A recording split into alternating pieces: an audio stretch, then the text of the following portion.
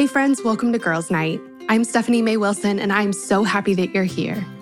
Each week, I have a girlfriend over and we talk through one of the biggest questions we have about our lives as women. We're talking about friendships and faith and relationships and self-confidence, about our calling in life and how to live every bit of our lives to the full. Life is so much better and easier and absolutely more fun when we navigate it together as girlfriends, and I cannot wait to get started. I am so excited about today's episode because today we're talking about the Enneagram and how it can help us grow in our relationships. I shared about the Enneagram way back in episode number 17 of the podcast, and chances are that you've heard about the Enneagram before, but if you're not super familiar or if you need a refresher, it's a personality assessment that helps you understand your emotions and your motivations at a deeper level. The way I've come to understand it, it's designed to do two things. Number one, it helps us get to know our minds and our hearts better. It just helps us understand ourselves so much better. And number two, it helps us overcome some of the roadblocks in our lives and really become the best versions of ourselves. It also helps us understand and connect with the people we love, whether that's a friend or our family, our coworkers, or our spouse. And that's the focus of today's episode. Because if you're anything like me, you want to connect with the people around you on a deeper level, but you don't always know how to make that happen in a practical way. You also might find yourself disagreeing or butting heads about something or feeling disconnected in a certain way and not really knowing how to fix it. Friends, adding the Enneagram to my relationship toolbox has been a true game changer, and I hope it will be for you too. So to talk us through this, I invited my sweet friend Meredith Boggs onto the show. Meredith is an expert when it comes to the Enneagram, and she has a new book coming out soon called The Journey Home, a biblical guide to using the Enneagram to deepen your faith and your relationships. In this episode, she's going to teach us what the Enneagram is and what it's not. She'll walk us through an overview of the Enneagram types and teach us how to discover what type we are. We'll talk about how the Enneagram can help us communicate in our relationships, how the Enneagram can help us in our faith, how the Enneagram can help us understand and connect with our significant others better, and so much more. If you've been wanting to cultivate deeper, healthier, more meaningful relationships, the Enneagram is a great resource to try, and I cannot wait to share more about it. But before we dive in, I have a resource I want to make sure to share with you. It's called The Between Places, 100 Days to Trusting God When You Don't Know What's Next. Now, here's the thing. We all find ourselves in between places throughout our lives. Maybe you're waiting for something, longing for something, or working for something, but it just hasn't happened yet. Maybe you know where you want to go, but you have no clue how to get there. Or maybe you know you're not where you want to be in life, but you don't know exactly what needs to change or how to change it, and you don't know how to figure any of that out. Maybe you're trying to make a big decision, but you have no idea which option to choose. Or maybe you're feeling like the whole world has turned upside down in the last few years, taking your life and your plans and any sense of security right along with it. And in all of it, you're trying to trust God with the future, but you're just not sure how to practically do that and how to quiet the fear and anxiety all of this uncertainty has brought up in your heart. Friends, that's what the Between Places is here for. Through 100 guided prayer prompts, the Between Places will help you trust God with the trickiest, most uncertain, and most important parts of your life. It'll help you believe more fully than ever that God is good, that He loves you, and that He's taking care of you. It'll help you live today with more contentment, step into the future with more courage and faith, and rest in God's peace knowing that He's with you every step of the way. To pick up a copy, all you have to do is head to my website. It's stephaniemaywilson.com, and that link will also be in our show notes. Again, that's stephaniemaywilson.com. Okay, you guys ready? Let's jump into the conversation with Meredith. Friends, I'm so excited for who you get to meet today. I'm sitting here with my real life friend, Meredith Boggs. Meredith, it is about time that we had you on Girls Night. Welcome to the show. Thank you. I'm so excited to be here. Meredith and I were just talking about, we both live in Nashville. And like I said, we're real life friends. We have not seen each other in a million years, and we were trying to figure out why that is. And then we were like, oh, we all lost a couple years just in life. And then she's a new mom, as am I. And so also we're like, we live in the same city, but we haven't been out in the city in a while. And so that's why we haven't seen each other in forever. So anyway, I'm so glad that we get to be here and catch up.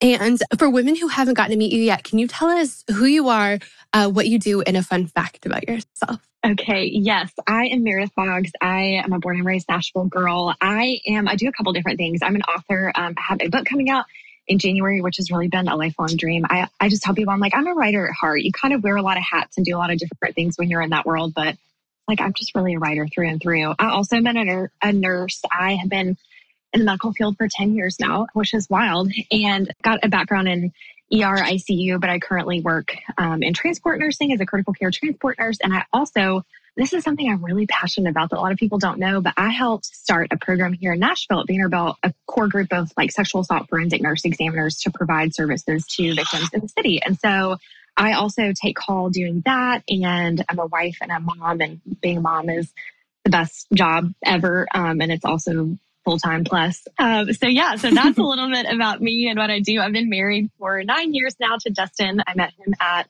middle school church camp. So girls just know that like it happens. All those camp crushes. We didn't start dating until high school, but then we dated through high school and college and got married after. But a fun fact about myself, I had to think about this one. And a lot of people probably don't know this, but there was one point in my life that I was able to speak Mandarin conversationally. And it is long gone, but at one point I could. So, fun fact. That is a great fun fact. That is amazing. It's so funny. The fun fact question is so tough. And I make sure, like, I send it in advance. And then I always check with people before. I'm like, okay, did you have a chance to think of your fun fact? Because everything else is cake. After you figure out what that is the hardest question to answer, but it's so fun. So I know. It's like, I can only ever, I'm like, this isn't fun. This is boring or whatever. So I was so thankful that you said that early. It gave me time to think on it. And now I have this one in the bank for the next time someone asks me on the spot. Yep. You have to have them in your back pocket. Yes. There was a minute there where I had like any fun fact that would come to mind, I'd write it down and put it in my phone. But like, I don't know where that note is. So that doesn't help me at all. Okay. So you have this new book coming out. It's called The Journey Home, a biblical guide to using the Enneagram to deepen your faith and relationships. And I want to hear just more about the book. Like tell us the backstory, tell us the book, just tell us about where this came from. Yeah. So I'll tell you a little bit about kind of what inspired it and then what the book is about. So I learned about the Enneagram first when I was in high school. I was in counseling at the time, and they used it just kind of as a framework to understand yourself better. And so I first learned about it then, loved it, found it really helpful in that season. I was in recovery for an eating disorder, and it was just a really helpful framework for personal growth and just understanding relational dynamics at just a really crucial age in life. And fast forward 10 years, I was in my mid-20s in a season of pretty intense burnout. We had actually just moved back from living overseas in China, which another fun fact is where I first stumbled across Stephanie. And I read the Lipstick Gospel on an overnight train. And I just remember being in that bunk reading, devouring it on my Kindle. I loved it. But that was my favorite. You and I met right when you got back. Yeah. And I remember you telling me that story. And it just was like the coolest. That is the power of a book that I got to be with you on that overnight train. It's just and I still remember that. It's so cool. And it's still so impactful. So yeah, actually it was right after that season of coming home, just really kind of frayed spiritually, wasn't disconnected from my faith, but just feeling really stagnant and it really stuck.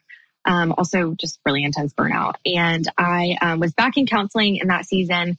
The Enneagram kind of also reemerged during that time with this, it just overtook the world. And it was here's the Enneagram. Really it's been around. It had been around for a long time, but it just really had a resurgence then. And was using it again in the counseling setting and was looking for a way to really integrate it with my spiritual life. But everything that I found felt really cerebral and it just didn't feel accessible. And that was really, I would say, where the desire for this book, I didn't even realize it at the time, but that's really where it started from. I wanted this resource for myself and couldn't find it. And so anyways, that's kind of who the book is written for. It's really written for people who are kind of in two camps. One, that are really spiritually on the fringes, kind of feeling stale, stagnant in their faith, not really sure what's next, really do want to reconnect with God, but maybe they've experienced church hurt, or maybe they're just in a season of their life. It's I don't know that I believe everything that I grew up being taught, and they're kind of trying to figure it out for themselves. And they've really connected with the Enneagram and are trying to figure out how that can possibly help them reconnect with themselves, with God, and with other people. And then the other camp that it's kind of written to is for Christians who love the Enneagram and they're kind of wondering, should I use this tool? If so, how can I use it, approaching it with a biblical worldview? So a little bit more about the book. It outlines the 9 different types, and it really focuses on the sin tendency and the virtue of each type. So identifying strengths and weaknesses, identifying those sin tendencies, how you get stuck, how to break free from them, and then spiritual practices that are really just daily practical things that you can integrate into your life to grow spiritually. So yeah, that's a little bit about the book. I love that. Tell us, so like you said, the Enneagram, I first came across the Enneagram in middle school, actually. I was part of this like lunch group with a school counselor with a bunch of my friends. I don't know why it started. I think that she was maybe trying to just like mentor us or something. I don't know. I don't know how I ended up in this group with my friends, but it felt exclusive and fun. And, we got to eat not in the cafeteria on Wednesdays. And, but she taught us about the Enneagram. And I remember that distinctly. And so when it came back around and like, caught fire, and, everyone started talking about it, I was like, oh my gosh, I remember this, and started to kind of dig into it again. So for women who haven't heard of the Enneagram, or who maybe have heard of it and are like, I don't know what that is. Can you give us a refresher? Yeah. So the Enneagram, it is a personality typing system similar to the Myers-Briggs, DISC, StrengthsFinders, any of those. The biggest thing that distinguishes the Enneagram from all the others is that it really focuses on the motivation that lies underneath the behaviors. And instead of focusing on behaviors, it's all about the motivation. And it's more, the other thing I love about it too, it's really more holistic in nature, and that it factors in things like experiences, emotions, these core beliefs, these core fears that you have. The other thing that I think really distinguishes it is that it's dynamic. And so as you dive into it more, you'll hear terms like your wing, or where you go in stress and security. And you have the ability, we're dynamic as humans. We're not stuck in one state all the time. Our circumstances can influence how we show up, our relationships. And so that's the other piece that the Enneagram really factors into, that is those seasons where you're under a lot of stress, seasons that are, not quite as stressful, where you're operating in a really healthy place. And so it takes into account all of that, which really sets it apart from the others. Yeah, I love that. I think a lot of people who, like, if people don't love personality tests, they're like, I don't fit in a box. And no, like, we don't fit in a box, right. But I feel like the Enneagram is more like a rhombus or something. Like, it's a slightly wigglier shape. Yeah. And so it's a way of putting for me, the reason that I loved it was because I was like, I react sometimes to situations like this, but then sometimes I'm like this. And like, I just didn't have language to explain how I felt or how I am in different circumstances. And so I love the Enneagram because it gives some language to it. Yes. And it gives language to different circumstances. So it's not like, I am always very organized. Yeah. It's like, well, I tend to be organized because of this. Organization is not really part of it, but like, this is why.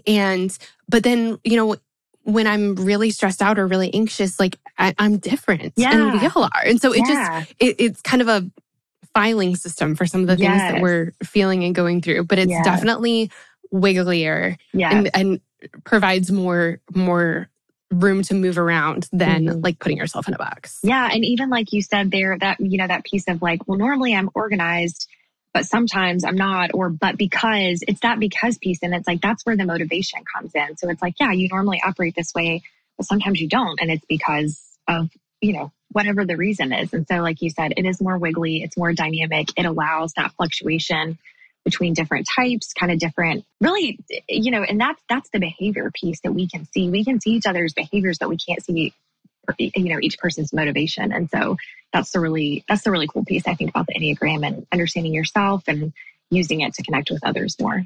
Yeah.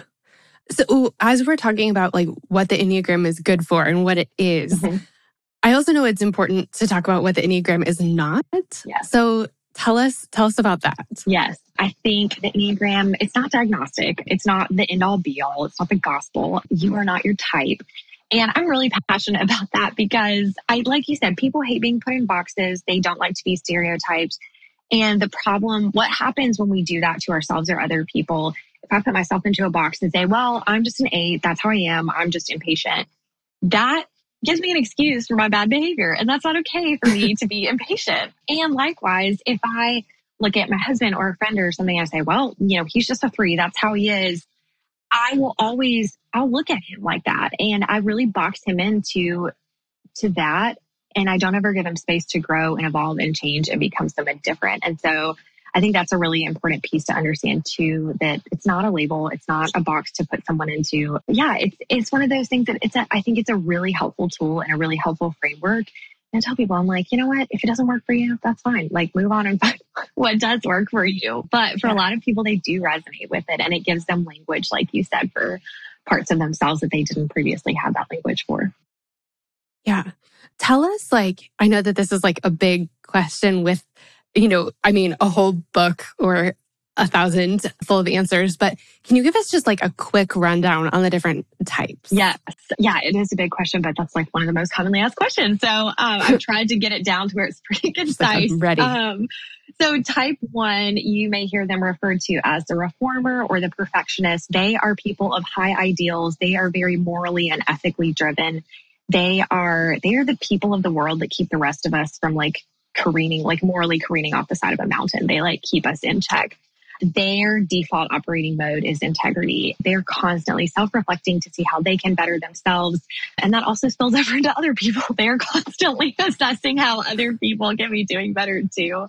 But it really comes from a good and sincere place. The type 2, they are known as the helper or the giver. And you're a type 2. Is that right, Stephanie? Mm-hmm. Okay. I am. Yep. They are deeply loving, incredibly caring. They're profoundly compassionate people. They're warm and approachable, really just have a nurturing energy to them. They're like superpowers that they easily perceive the needs of others. And when they're living in a really good space, they are just the picture of biblical servanthood, with humility, just really generous with their time, with their love for other people. So 2s are they're all amazing. I love them all. Every time I talk about this, I'm like, oh, I love this one so much. I love that one, but they're all so wonderful. Okay, type 3, they are known as that has a downside. Just so like, I feel like that one was overwhelmingly positive, but they all have they're yes. And type 2s, a lot of times they self-forget. They sacrifice themselves on the altar of other people, which is obviously not good. But yeah, they all have their downside. They all have their really positive qualities and strengths as well. But yeah, type 3s, they are known as the achievers or the performers. They are really driven and ambitious. They have an energy that's really infectious. They're champions for other people. They're very goal-directed, success-oriented. They really they kind of keep corporate America alive in a lot of good ways and also in some not so great ways. But when they are really living in a good space, they are really authentic and they bring hope to the world. They're true visionaries. And yeah, they're another just really, really wonderful type. Type 4s are the romantics. They might also be called the creatives. Some of these titles you'll hear a little bit different based on what teacher or what book you're reading, but they're original, introspective, true creatives, and they embody authenticity. There's nothing about a 4 that is inauthentic. They are really in tune with their emotions and with other people's emotions. And the unique thing about 4s is that they're the only type that's able to bear witness to pain and just sit with it. They're okay with the messy, the painfulness, and they don't have to medicate it. They don't have to do something to make it feel better. They don't say unhelpful, insensitive things. They just sit there and bear witness to it. And so that's something that's really, really unique about the 4s. Type 5, the investigator. This type, they are constantly taking in information in the world. They are readers. They are thinkers. They are very perceptive, and they bring a really cool neutrality to each situation. They have this really unique ability to remain objective. And 5s can tend to be a little bit more disconnected from their emotions, but that is one of the positives of that is that they do not get stuck in their emotions. They can really remain objective about things. But they are inventive, they're inquisitive, they ask open-ended questions, they're really curious, wanting to learn, to gain knowledge and just more understanding. They're another type because of that emotion piece. They are really able to make decisions from knowledge and wisdom, again, rather from a place of emotion. Now, their work is to tap into their emotions and connect with themselves and others through that. But type 5s are also really amazing. Type 6, the loyalist, they're the type that they can be truly altruistic in the sense that they are really for the common good of everyone. There are some Enneagram theories that say 6s make up half the world. And I can totally see that because 6s really are the glue to society. They are committed. They don't jump ship. If a 6 ever quits their job or quits something, you can rest assured it took them months to come to this decision, if not years to come to it. But they show up, they stick it out. They're devoted, dependable, reliable, dutiful people. They are really fiercely protective, loyal. I mean, they are just the kind of friends that will stick with you to the end. So they are fantastic. Type 7s are the adventurers, or they're called the enthusiasts. I think that's the other name for them. They are playful, optimistic. They just have this wild enthusiasm that they approach life with. They're the life of the party kind of people. They like to keep their options open. They bounce from job to job. They're world travelers. They're always there for a good time. The thing about 7s I think that people miss is that they really bring joy to the world. Like this deep cultivated joy that when 7s are able to sit with their pain and other pain, which is really hard for them to do, they are able to really embrace joy in their own life and in the life of others. And it's not some cheap imitation. It's really deeply rooted joy that's found in the contentment in life and in the goodness of what you've been given in the season that you're in, even if it's not everything that you wish that it was, or even if it's, got some painful pieces to it. So that's the type 7. The type 8 is the challenger. They are strong, self-confident, really champions for justice. They're pretty independent, protective, passionate. They can be really boisterous. And they really just have this energy when they walk into your room. Again, their biggest thing is justice. And so they will champion that all day long. They are really the ones that if you have an 8 on your team, they've got the energy. So whatever the goal is, it's going to get done because they will make sure that it does. And then the type 9, they are known as the peacemakers. They are easygoing, just provide a really calming, reassuring presence. It's like you feel a sense of stability, like you can take a deep breath when they walk into a room. They really are true empaths. They sit at the top of the Enneagram, and a lot of people say that that's because they can see every other type and really truly empathize with what they're feeling, what they're thinking, what they're needing. They're really supportive, genuinely loving people. But yeah, that's kind of the superpower of the 9 is that they're empaths. They're able to see what everyone else thinks and feels. So yeah, so that's kind of a quick overview of all the 9 types. What are you? I'm an 8 through and through. And we might get to this, but when I first took a test in high school, I actually typed as a 1. And that's also part of why I'm not a huge fan of tests. But I typed as a 1. And then when I started reading about it, I was like, oh my gosh, no, I'm an 8. It's like very apparent. And so I think tests are great. I think they can be really helpful, but don't always rely on a test because it's sometimes not the most accurate. So that's exactly what I was going to ask is how do we, before we get into that, I love the way that you described all of these types because I think sometimes when people like go through the list, it's like all the negative things. But it really is like 2 sides of a coin, and we all know this about ourselves. Like a lot of times our greatest strength also in a way is our greatest weakness, or, kind of the flip side of it is our greatest weakness. And that's why the Enneagram, for me, has been so helpful because, different personality tests will give you clues into what you're good at or what you like or what you're drawn to. But more for like in concrete ways, like having some language to identify what your superpower is a really great way to figure out where you can really impact the world. And it's not like you must do this job, but it's like, hey, you might really enjoy or thrive in a job where you get to fight for justice. That's like, it's just kind of this filter or this compass. It's but then lens also through which you can see yourself and others. Yeah. But then also, as you learn about each type and you learn about the things that are hard about that number, or like kind of you're great in this way, but also this is a way that you might have some work to do. That gives us a place to start, and a kind of a path forward of, okay, I know you're right. I do really struggle with this, or this situation I do show up like this and I wish I didn't, but I have some language for it. And when you can wrap some words around it, that's like a really important step to moving it's in a huge. positive direction. It really is where transformation starts, which is why it's so helpful. Yeah. Okay. So figuring out what type we are, one popular way is a test. And there are a handful. If you look up like Enneagram test. Yeah. There are a bunch, right? But like, yes. Talk us through, how do we figure out what we are? Yeah. So a test is definitely the most popular way. And like I said, I'm not a huge fan of tests, but that is one of the most frequently asked questions is, oh, what test do I take? So I do tell people there's one test that I recommend and I do not get a commission off of it. So it's cost $12, but it is the best Enneagram inventory. It's called the Wagner Enneagram Personality Style Scales, or WEPS, WEPPS, or sorry, WEPSS.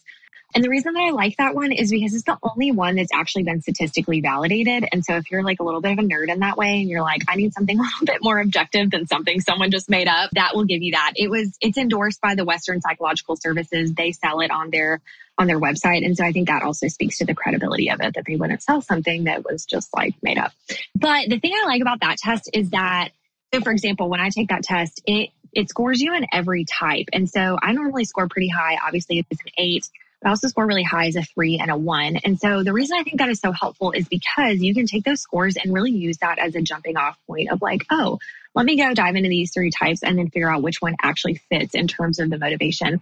You don't have to take that one. You can take another free test. But I just always caution people that whatever your test results say, really hold that with an open hand. The Enneagram actually started as an oral tradition and was like that for years. So really weren't tests to take until the 60s or 70s. And so the whole testing piece is relatively new still. And so the way that people used to identify their type was through telling stories, was through talking about it with other people.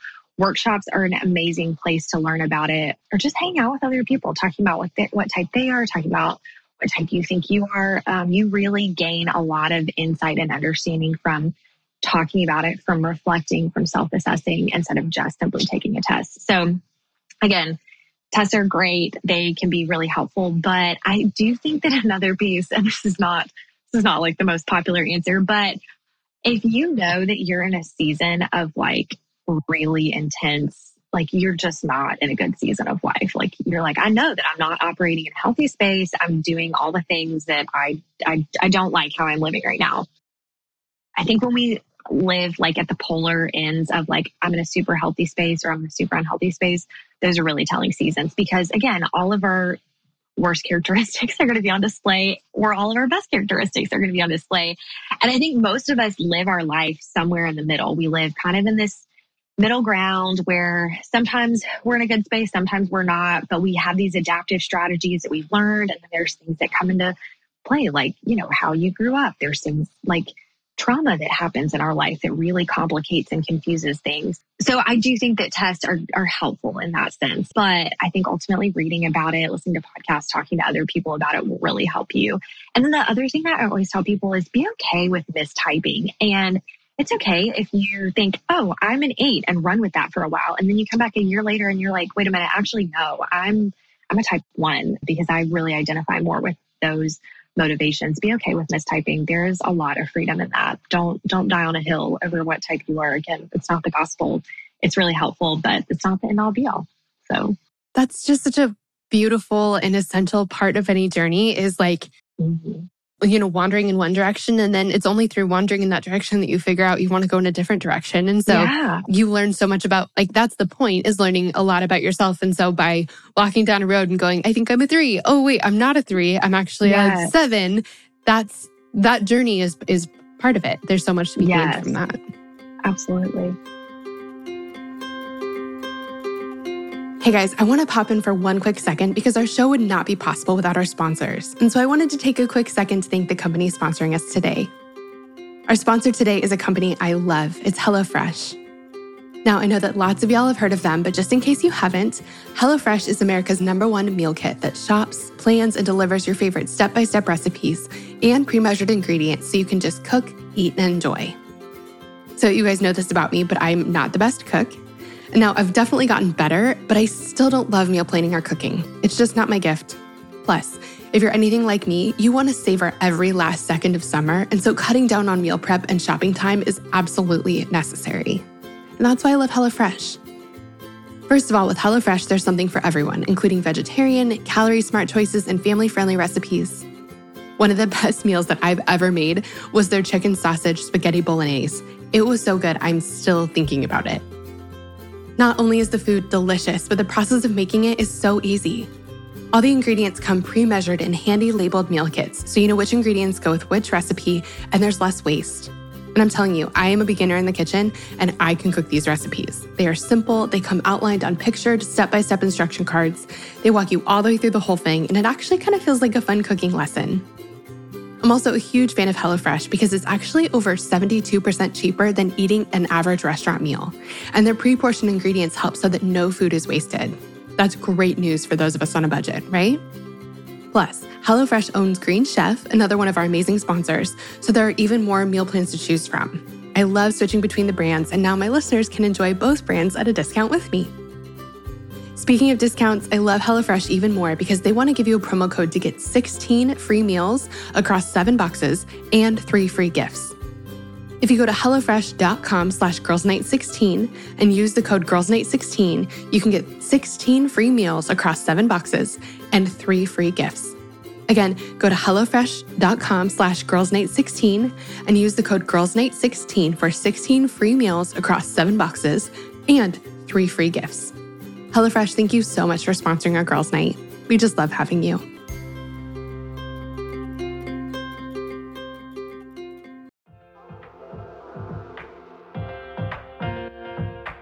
This show is sponsored by BetterHelp.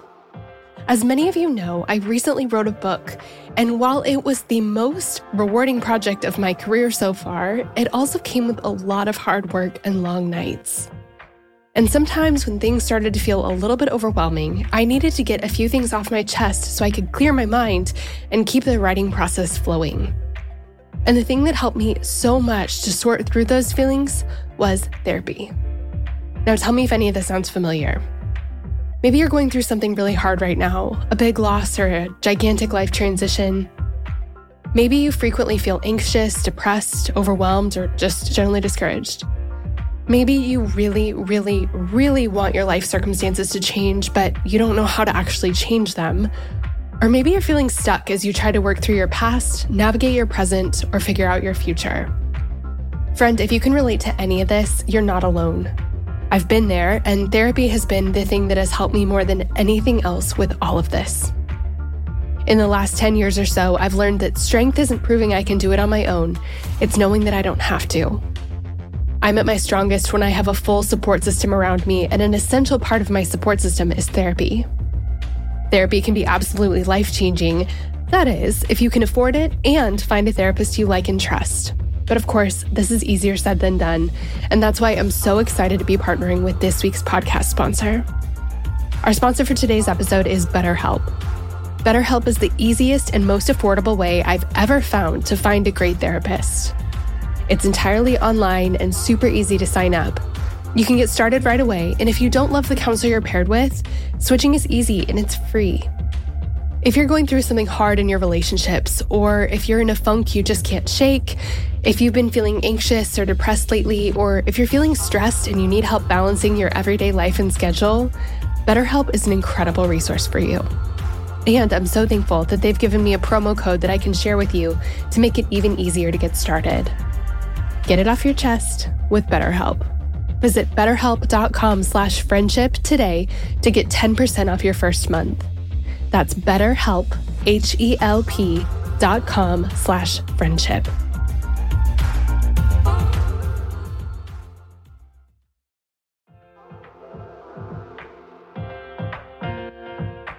Shout out to Claritin for supporting this episode and providing us with samples. Friends, springtime is finally here, but that also means allergy season is in full swing. I have always struggled with allergies, and I don't know about you, but I am especially allergic to cats. More on that in a second. Well, luckily for those of us who live with the symptoms of allergies, we can live Claritin Clear with Claritin D.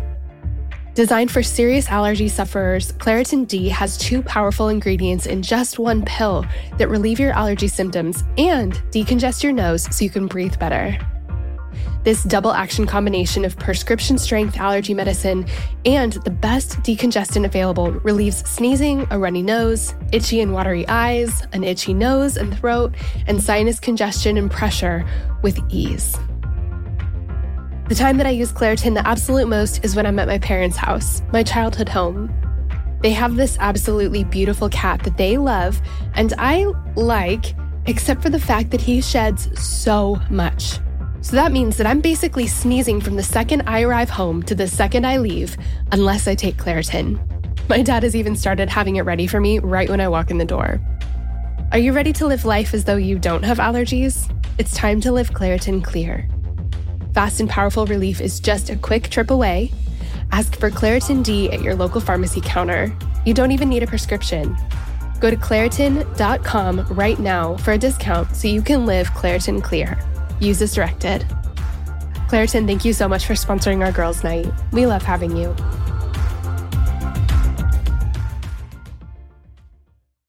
Another day is here, and you're ready for it. What to wear? Check. Breakfast, lunch, and dinner? Check.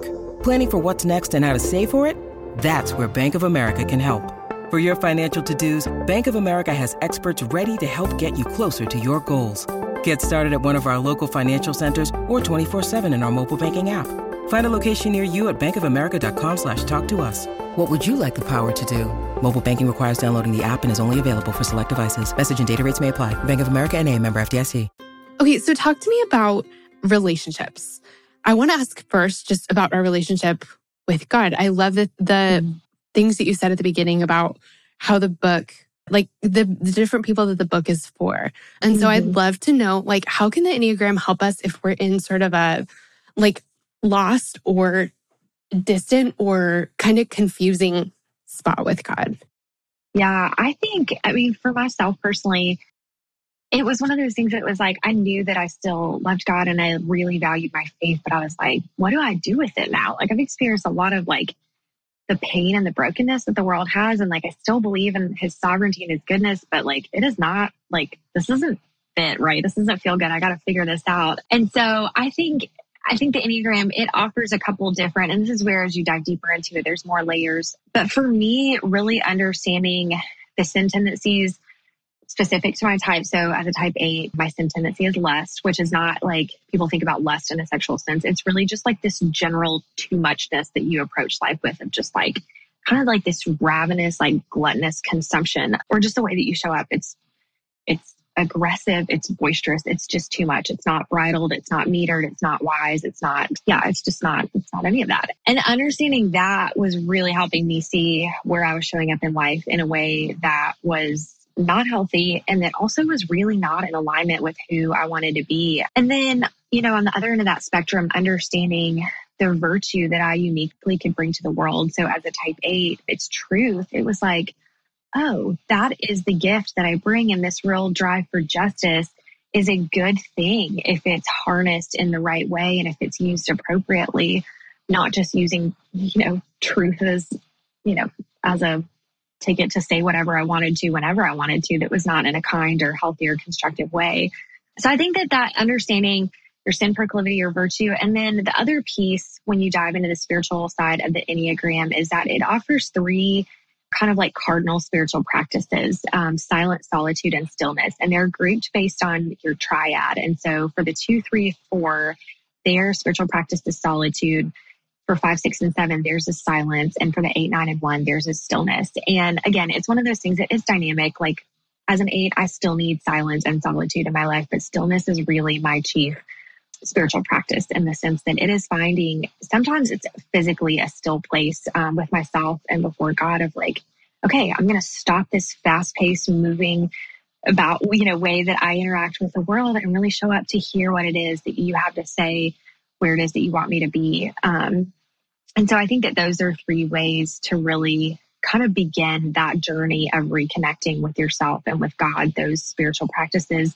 And those are practices that you do them, your whole life until the day you die. And they continue to be so rich in what you learn in different seasons and the gifts that they offer. So yeah, those 3 spiritual practices I think are really key when it comes to whatever it is, whether you're in a stage of like really kind of figuring things out, reconnecting, or whether you're in a season of really looking for what's next in terms of growth.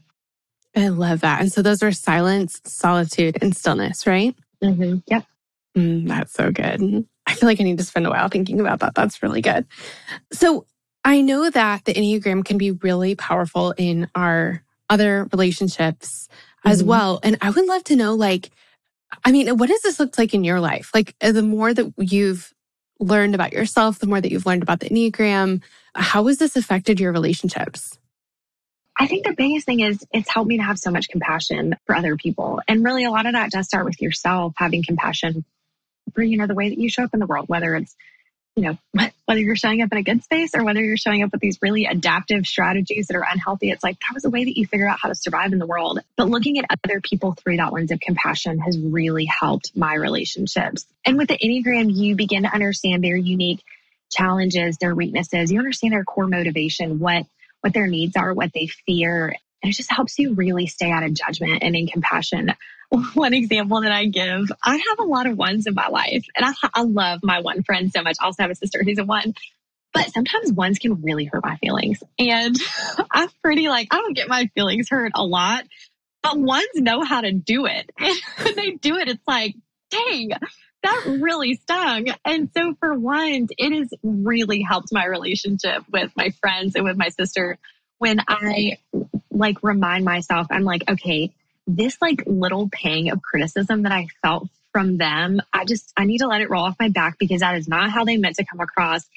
And when I so the type ones, they have a really intense inner critic, and we all have an inner critic, but theirs is ruthless, never nice about anything.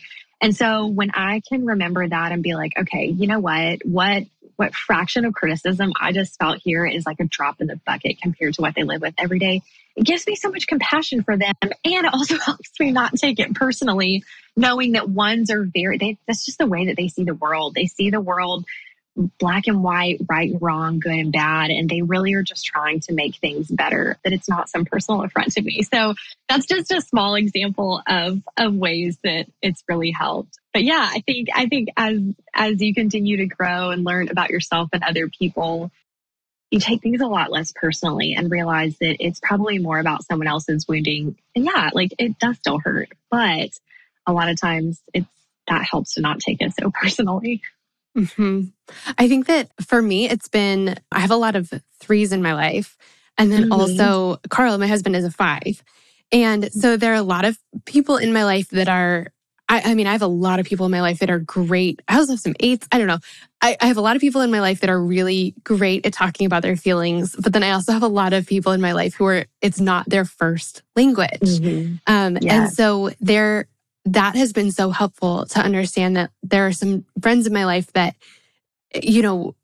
really spending a lot of time digging deep in their feelings isn't comfortable for them and is something that they really have to practice. And that's again, it's just not their first language. Yeah. And so it helps me translate a little bit and it helps me understand, just give some context, I think. Yeah. But that's been so helpful. And just in all different ways to understand what my friends are naturally best at. And then also what they're naturally not best at. It really does. It just gives some context to who they are and why they might react in a certain way to something. And it just helps me speak to them and then also understand them in a way that's more true to, I guess, more effective. Yeah. Well, and that's another piece too, that it's that's the gift that being in relationship with other types offer. You as a 2 are able to give them that language for their feelings when normally they wouldn't have it. And it would be so difficult. It's funny, you said you have a lot of 3s in your life. I have a lot of 3s in my life too. And I love them dearly. And also as an 8, I sometimes look at them and I'm like, oh my gosh, the inauthenticity here. It's just appalling when they're living in just such a bad space. And I realize that's a huge growth opportunity for me of get out of judgment and have some compassion for them. Cause man, they've operated their whole life on this stage of performance. And I don't know, maybe it was their childhood. Maybe it's just maybe it wasn't, maybe it's just the way that they are in the world. But for some reason they have this belief that who they are, their worth as a human is contingent upon, their performance and how they show up. And so it's no wonder they would show up like this in the world, but that's also for where me as an 8, I get to have I have a lot of opportunity for growth and compassion there. But yeah, like you said, I like that second language thought that it's like, that's not something anyone can learn a second language. And I think the older we get, actually, I can tell you, the older we get, the harder it is. Learning Mandarin was not easy, but it's possible. It's absolutely possible. And the more that you do it, the more instinctual it becomes. It's kind of like, I always think about like going to the gym. Like working out is never easy, but it's not as bad as it is when you've like taken months off and you just go back for the first time and you're so sore and you can barely move the next day. If you keep going day after day, you build muscle memory, you build strength. And so like, no, you're never going to go and be like, oh, that was so easy, but it's just not going to be as taxing and it's not going to be as difficult. So Yeah. I like that a lot. Talk to me about marriage, because I know that there have been so many conversations about how the Enneagram is helpful in marriage. And it's honestly not like a path I've walked down super far. Like, Carl knows about the Enneagram, likes the Enneagram. We like talk about it some, but it hasn't been a big thing in our marriage. And so I'm excited to hear how it is helpful and talk to me about the Enneagram in marriage. Yeah. I mean, I think the compassion, again, we've already talked about that. That's the first piece. But especially when you're in that deeply of a connected relationship with someone, understanding what their basic needs are, what their core fears are, what drives them really helps you I think when you enter into conflict, it really helps you approach that more from a collaborative standpoint. And rather than like dying on a hill of like, I want this or I need this, it really helps you understand the other person and where they're coming from and why they're coming from that place. Again, this is kind of another layer of the Enneagram once you dive into it, but there are stances. So they're broken down into the Enneagram is kind of all divided into like subcategories of 3. And so there's 3 stances: the assertive, dependent, and withdrawn. And I think that this, and I'll break it down a little bit more, but this is so helpful, especially when it comes to conflict. The assertive stance, that is the 3, 7, 8, kind of self-explanatory. They're very bold and assertive. At times, this can translate and be kind of aggressive when they're wanting something or they have a goal that they're working towards. And so my husband and I, we are type 3 and 8. We have very direct conflict. There's not a lot of passive aggressiveness. It is just like, hey, I'm pissed that you didn't take the trash out. And now today's Monday, it's trash day. He's supposed to take it out Sunday night. He forgot. I was pissed this morning. I told him, I was like, hey, you forgot the trash again. And I'm mad.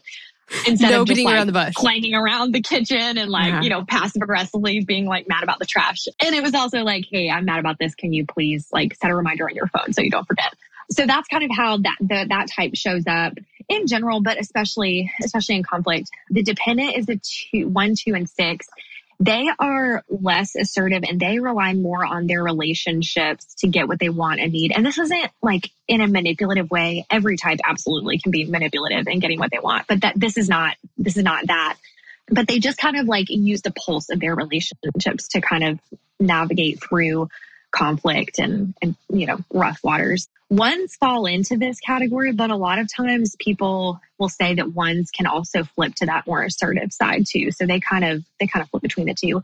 And then the withdrawing stance is the 4, 5, 9. And this type, they're not conflict averse, but they definitely need time to think, to plan how to best pursue the goals of the relationship or the situation or whatever it is at hand. And so I think that's a really helpful. It's also helpful to, again, like using us as an example, as a 3 and 8, sometimes we just need to like let it go. And because we're both assertive, like we just need to walk away and we just be like, okay, we're not gonna argue about this. This is really dumb. This is the trash. Like it happened. Let's get over it. And so I think it's important to know that. And then sometimes, if you're in the withdrawing stance, like maybe the work is to like step up and say something about it, that day instead of waiting 5 days or 2 weeks or never saying anything about it. So I think that's another really helpful way when you're in marriage to really utilize the Enneagram. I like that. I like that a lot. There are a million quotes like this, but just the idea that everyone who you see, everyone in the world has a story, or everyone in the world has something going on. Everyone in the world is going through something, and just kind of interacting with each other with that in mind. I think that that's one of the reasons I like the Enneagram so much, is because the more that, and I think this is probably true for all of us, but the more I understand someone, the more compassion I have for them. Yeah. And it's really hard to just see someone from the outside, and we I think either like assume the best or assume the worst. Like we either assume that they have no problems and everything that they do is perfect and their life is perfect and I'm the only one who's a mess. Or we assume that like, their actions are, what they said was they were trying to be hurtful or they were trying to be mean or something like that. And I think neither of those are true. Everyone's going through something. And most of the time people are really doing their best. But we all have different stuff that we're going through. And so knowing that like a whole section of the population has just this brutal inner critic helps us be so much more gentle with each other. Yes. Or knowing that like, giant sections of the population have a really hard time talking about their feelings and are like, have a lot of fear surrounding facing their emotions. I think a lot of people feel that way. Is just helps us be a lot more. I think even if you don't know what someone's type is, knowing about the different types and knowing like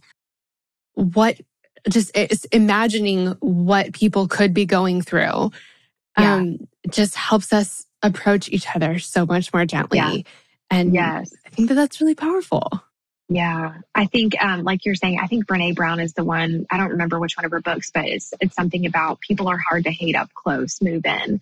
And I always think about that when people do something that just like really irks me or just like rubs me the wrong way. I'm like, you know what? They either like completely didn't mean that, or it's more telling of something that's going on inside of them that's really painful or a really hard experience that they're living through and walking through. And like you said, it's like, people don't wake up every day and like, you know what, I'm just going to be a really terrible version of myself. Like people are really doing the best that they can. And sometimes like the best that I can do every day is not great. But you know what, I'm still waking up and I'm still giving it my all. And I think you're right. Like that's really where compassion comes in. And when we, I think about it too a lot of times. It's like, I want people to give me a break when I don't show up well or when I'm quick to be critical or harsh or unkind. I want people to be understanding and forgiving of me. And so I need to extend that same understanding and forgiveness to them. So I love that.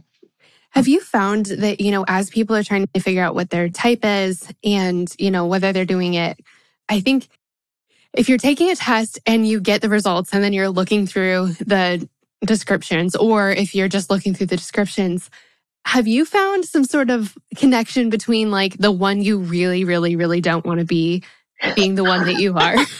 Yes, it usually is that one. And that's why people like, I'm not trying to like cast a blanket statement, but a lot of people are not truthful with themselves. My husband, he will tell this story about himself. When he learned about the Enneagram, he's like, oh, I'm a 7. And as a 3, there's a lot of his like behavior that looks like a 7. He's very entrepreneurial, has like hopped from job to job and like done all these things. He's very spontaneous. He can look like a 7 a lot of times, and he is a 3 through and through. And he will say, he was like, oh, I knew it for a long time, but I just didn't want to admit it because of the reality of like the shadow side of each type. And so, I think that's also part of the gift of the Enneagram is that when you're willing to be honest and truthful with yourself, that is where transformation can start. And it's really the gift of it. But it does require that you're honest with yourself, which is kind of what I was talking about earlier when it comes to identifying your type. If you're in a season where you are just really not being your best self, or if you're in a season where you're just like killing it, you're like 10 out of 10 crushing life every day, it's going to be pretty easy to spot your type. But a lot of us live in that kind of average middle ground space from day to day where it's like, we're kind of doing okay, but we're kind of not. And we, are also employing these adaptive strategies. But yes, I think it's hard to be honest with yourself and others. But a lot of people say that that's how you know your type is the type that you read and you're like, oh, I don't want to be that type. You absolutely are. Probably are. Yeah. That's definitely how I felt about it too. I was like, that is so lame. I don't want to be that one. That's not fun. I don't want to be that. And I think that, it was a good reminder for me that everything looks different. Like this provides a really, really good language to use about ourselves and about each other, and like a common language to be able to talk about who we are and where we come from and what we need and how we're feeling with each other. Yeah. And that's so powerful. But also like, it doesn't mean there's like a t-shirt that goes with each type that you like have to fit into. And I think that's why I was like, I can't be a 2, because when people talk about it, like the stereotype of a 2 is that you're the one like single-handedly organizing every church bake sale, and like you don't let anyone help you. And you are like this, amazing host that, can cook the best cookies for everybody. And does it all by themselves and will never ask for help. And I'm like, I could ruin a batch of break and bake cookies. Like, truly, I'm not, like, that's not me. I'm not the one organizing the bake sale. It's like, I'm the last person that would volunteer for that. But I was talking to a friend and she was like, yeah, but like at the church bake sale, would you be like sitting in the back of the room with someone you just met talking about their life until, all hours of the night? And I was like, well, yes, I would definitely be there. Yeah. And so it can look different. And so just because you've seen, everyone's t-shirt looks different, even if they're the same type as you. Everything can come out in different ways, but it is so, I don't know, it is just really helpful to have, I know I keep saying this, but just have some language to be able to describe yourself, even to yourself. Yeah. Just to understand at least a starting point for understanding about kind of who you are and why you do some of the things that you do. It just, when you can have some words to even just explain them to yourself, it makes it so much easier to like move through some of those things and grow and heal and ask for help and kind of where to ask for help. And then also when you're talking to someone else who you're in relationship with and you want to be understood, it makes it so much easier when you actually have some words, especially common words to use to talk about yourself. Yeah. Yeah. It's that common language that's so powerful that it's like, you understand this, I understand this. Yeah. Do you have any like just last resources that you can point women to who are like, I want to figure out what type I am. I want to learn more about this. I didn't even know about the stances. That was like the first time I'd ever heard of that. So what are some of your favorite Enneagram resources? Yes, a couple things right off the top of my head. I think The Road Back to You is probably the best Enneagram primer out there.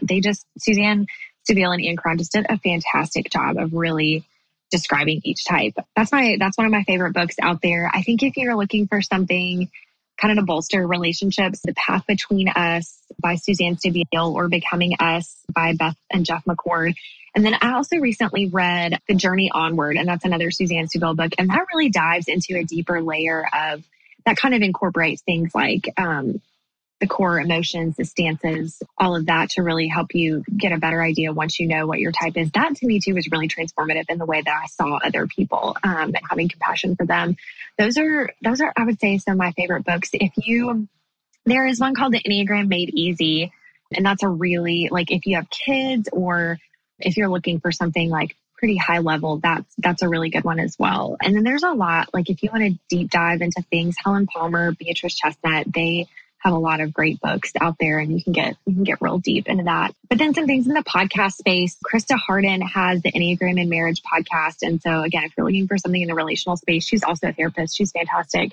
The Typology podcast is Ian Cron's. A lot of people are familiar with that. I think he does a really good job. He interviews people. And so that one's really helpful. I think if you don't know what your type is, you're kind of trying to figure it out. Or if you have different types of people in your life that it's like, I just don't understand them, or I want to relate better. It's that type of person talking about their experience and just the way that they operate in the world. So I think those are a couple really great resources to start.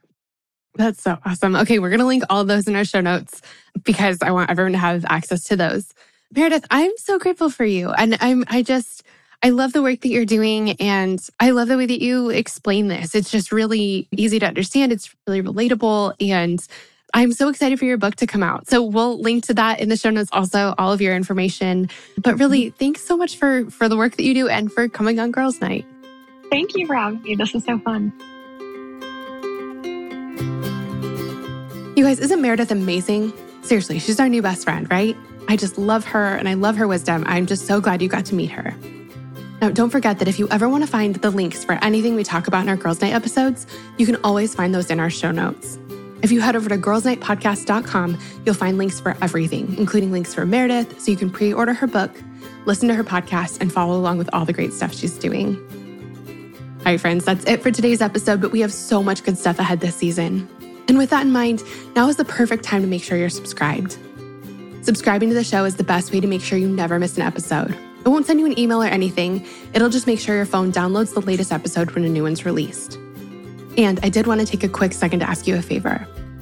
If you enjoyed this episode, or if you've been a Girls Night fan for a while now, would you take just 2 quick seconds to leave us a rating and a review on iTunes? Those reviews help out our podcast so much, and it really would mean the world to me. So if you take 2 quick seconds to do that, I'd be so grateful. Friends, thanks so much for joining me for Girls Night, and I'll see you next week.